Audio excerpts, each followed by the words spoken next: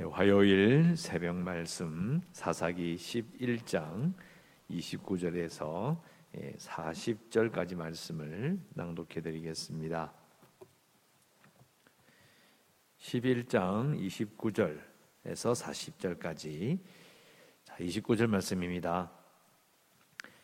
이에 여호와의 영이 입다에게 임하시니 입다가 길르앗과 므낫세를 지나서 길르앗의 미스베에 이르고 길르앗의 미스베에서부터 암몬 자손에게로 나아갈 때에 그가 여호와께 서원하여 이르되 주께서 과연 암몬 자손을 내 손에 넘겨주시면 내가 암몬 자손에게서 평안히 돌아올 때에 누구든지 내 집 문에서 나와서 나를 영접하는 그는 여호와께 돌릴 것이니 내가 그를 번제물로 드리겠나이다 하니라. 이에 입다가 암몬 자손에게 이르러 그들과 싸우더니 여호와께서 그들을 그의 손에 넘겨주심에 아로엘에서부터 민닛에 이르기까지 20성읍을 치고 또 아벨그라밈까지 매우 크게 무찌르니 이 암몬 자손이 이스라엘 자손 앞에서 항복하였더라. 이따가 미스바에 있는 자기 집에 이를 때에 보라 그의 딸이 소고를 잡고 춤추며 나와서 영접하니 이는 그의 무남 동료라. 입다가 이를 보고 자기 옷을 찢으며 이르되 어찌할꼬 내 딸이여 너는 나를 참담하게 하는 자요 너는 나를 괴롭게 하는 자 중에 하나로다. 내가 여호와를 향하여 입을 열었으니 능히 돌이키지 못하리로다 하니 딸이 그에게 이르되 나의 아버지여 아버지께서 여호와를 향하여 입을 여셨으니 아버지의 입에서 내 말씀대로 내게 행하소서. 이는 여호와께서 아버지를 위하여 아버지의 대적 암몬 자손에게 원수를 갚으셨음이니이다 하니라. 또 그의 아버지에게 이르되 이 일만 내게 허락하사 나를 2달만 버려두소서. 내가 내 여자친구들과 산에 가서 나의 처녀로 죽음을 인하여 애곡하겠나이다 하니 그가 이르되 가라 하고 2달을 기한하고 그를 보내니 그가 그 여자친구들과 가서 산 위에서 처녀로 죽음을 인하여 애곡하고 2달 만에 그의 아버지에게로 돌아온지라. 그는 자기가 서운한 대로 딸에게 행하니라니 딸이 남자를 알지 못하였더라. 이것이 이스라엘의 관습이 되어 이스라엘의 딸들이 해마다 가서 길르앗 사람 입다의 딸을 위하여 나흘씩 애곡하더라. 아멘.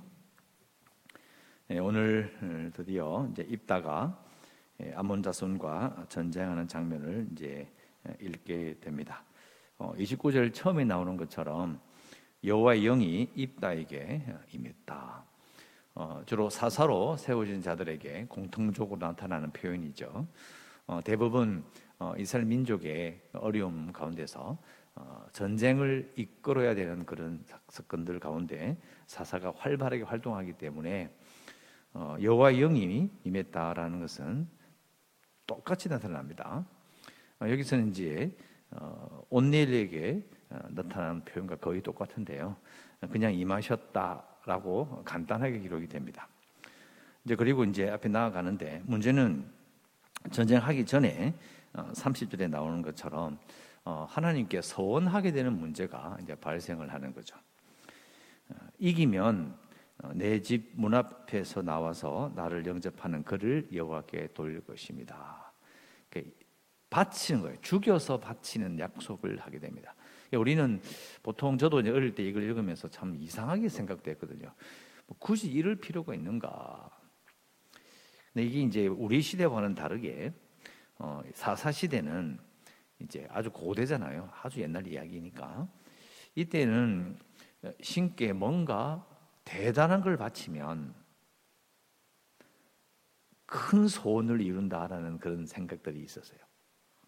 물론 우리도 이제 비슷하게 뭔가 중대한 일이 있으면 내가 가진 귀한 것을 드려야만이 하나님께서 응답해 주시지 않겠느냐라는 그런 생각을 합니다. 예수 믿든 안 믿든 상관이 없어요. 다 그런 마음이 있는 거죠. 내가 정성을 기울이면 신도 감동을 받을 것이다. 이런 생각은 기본적으로 다 가지고 있는 것 같아요. 근데 문제는 이 입다의 경우를 잘 보면요, 여호와의 영이 임한 상태라는 게 문제입니다. 쉽게 말하면 성령이 임하셨다는 거예요. 성령이 임했는데 입다에게 믿음이 없어요. 믿음이 없으니까 흔들리는 거죠. 자기에게 분명히 하나님의 영이 임했다는 그런 걸 알고 있어요. 그리고 하나님과 함께 나가는 걸 아는데 자기 마음이 이게 흔들리는 거죠. 그래서 이제 나의 가족, 사람이라도 바칠 정도의 약속으로 결단을 하면 이 정도 헌신이면 하나님께서 감동받으셔서 나를 이기게 하시지 않겠나, 이런 계산을 하는 겁니다. 우리 생각에는 이때 경우를 잘 보면요, 흔히 우리가 생각하는 것은 성령이 임하면 걱정도 없고 두려움도 없고 뭐든 다 할 수 있는 것으로 생각돼요. 근데 입다는 아니에요. 결국은 가만 생각해보면 우리가 성령을 약속받았음에도 불구하고 또 성령 집회도 많이 가고 또 안수도 받고 또 성령께서 우리와 함께 하신다, 믿는 자에게 모든 성령을 다 나눠주셨다라고 배워도 안 되는 이유가 여기 있는 거예요. 우리도 입다처럼 정말 중요한 일에 하나님의 영이 임하셔서 하나님께서 하신 일에 우리를 사용하신다고 해도 못 믿는 거예요. 하나님의 뜻대로 될 것을 우리가 못 믿는 겁니다. 그래서 안 되는 겁니다. 물론 우리가 이 입다처럼 내 목숨을 걸어야 되고 전쟁을 해야 되는 그런 경우는 잘 겪지는 않습니다. 하지만 분명히 이 여호와의 영, 성령이 임하셨을 때에 또 그 임하심을 통하여서 초대교회에 부어졌던 많은 하나님의 역사와 그것이 있었어요. 초대교회는 지금까지 교회 역사가 시작된 이후로 많은 성도들은 그건 전부 다 예수 믿었다면 전부 다 전쟁에 나가서 목숨을 걸어야 합니까? 또 예수를 믿으면 교회 역사 가운데 전부 다 나가 전부 다 순교해야 되는 거예요. 그건 아니죠. 그러니까 대부분의 경우는 일상 가운데서 성령을 가진 자로 사는 거예요. 성령을 받은 자로 사는 겁니다. 이게 목숨을 걸어야 될 그런 위급한 일이 아닐지라도 자신의 삶 속에서 하나님의 뜻대로 살아갈 수 있도록 하나님의 역사가 계속 있는 거예요. 이 문제는 입다처럼 못 믿는 겁니다. 입다에게만 성령이 임하고 우리는 안 임한다, 그건 아니잖아요. 전쟁을 할 때만 더 성령이 임하시는가? 그게 아니잖아요. 누구든지 예수님의 약속 그대로 내가 성령을 보내리라, 받았어요. 우리 속에 계신다고 믿어야 돼요. 속에서 뭐가 뜨거워지고 뭐가 움직이고 막 이래야 성령 계신 건가요? 아니면 입다처럼 전쟁할 때 뭔가 목숨을 걸어 중요한 순간에 갑자기 뭐가 확 임하고 임한다, 그럼 모든 게 다 해결될 것 같나요? 아닌 거예요. 하나님께 문제가 있는 게 아니죠. 하나님께서 우리 영을 안 주시고 성령을 주시지 않았기 때문에 우리가 문제가 있다, 아니에요. 이 경우를, 입다의 경우가 정말 중요한 게 바로 이 부분에서 해결이 되는 거죠. 하나님은 사랑이 많으시고 자비로운 분이셔서 그 자녀에게, 하나님께서 특별히 택하셔서 구원받은 자에게 영을 나눠주시기를 주저하시는 분이 아니시죠. 근데 문제는 우리가 입다처럼 못 믿는 겁니다. 약속을 붙들고 심지어 입다에서 하나님께 말씀하셨잖아요. 말씀하시고 이 모든 일이 하나님 뜻대로 다 진행될 수 있도록 나라를 위해서 다 준비해 가시는데도 자기가 못 믿어요. 그러니까 인신공양, 이방인들이 자기가 섬기는 신의 약속을 받아내고 신께서 그 약속을 이루어주기를 간절히 바라는 마음으로 자기 자식을 불태워 죽이는 인신공양의 방법을 하나님께 쓴 거예요. 정말 무서운 짓을 한 거죠. 30절에 보면 암몬 자손을 넘겨주시면 내가 내 집에서 나오는 자를 여호와께 돌리게 바치겠습니다. 제물로 드리겠습니다. 분명히 약속했거든요. 근데 어떤 그 다른 모론에는 다른 그 해설에 보면 이건 사람이 아니라 아마 집에서 나오는 짐승을 생각하지 않겠느냐. 이게 두 가지 해석이 있을 수 있어요. 그런데 한글은 나를 영접하는 그것이라고 표현하는데 그 그를 이렇게 말이 되어 있어요. 이게 이제 한글로는 사람을 분명히 지정하고 있습니다. 이미 이제 입다가 생각한 거예요. 내가 집에 들어가면 분명히 딸이 먼저 나올 텐데, 왜냐하면 그 딸이 오면 그 당시는 이제 성전 소식을 들으면 여자들이 나가서 이렇게 노래를 부를 것을 찬양할 다 알고 있었거든요. 그러니까 이미 입다는 생각을 했던 겁니다. 이게 정말 나쁜 거예요. 왜냐하면 뒤에 가면요, 대승을 거두고 돌아왔을 때에 이제 34절에 입다가 미스바에 있는 자기 집에 이를 때에 보라 그의 딸이 소굴을 잡고 춤추며 나와서 영접하니 이는 그의 무남 동료다. 입다가 이를 보고 자기 옷을 찢으며 이르되 어찌할꼬 내 딸이여 너는 나를 참담하게 하는 자요 너는 나를 괴롭게 하는 자로다. 내가 여호와를 향하여 입을 열었으니 능히 돌이키지 못하리로다. 자기의 책임을 회피해요. 자기 책임을 지잖아요. 네가 잘못했다. 아니 약속을 한 건 자기인데 아버지의 성질을 축하하기 위해 뛰어난 딸을 보면서 네가 나쁘다. 네가 왜 나왔노?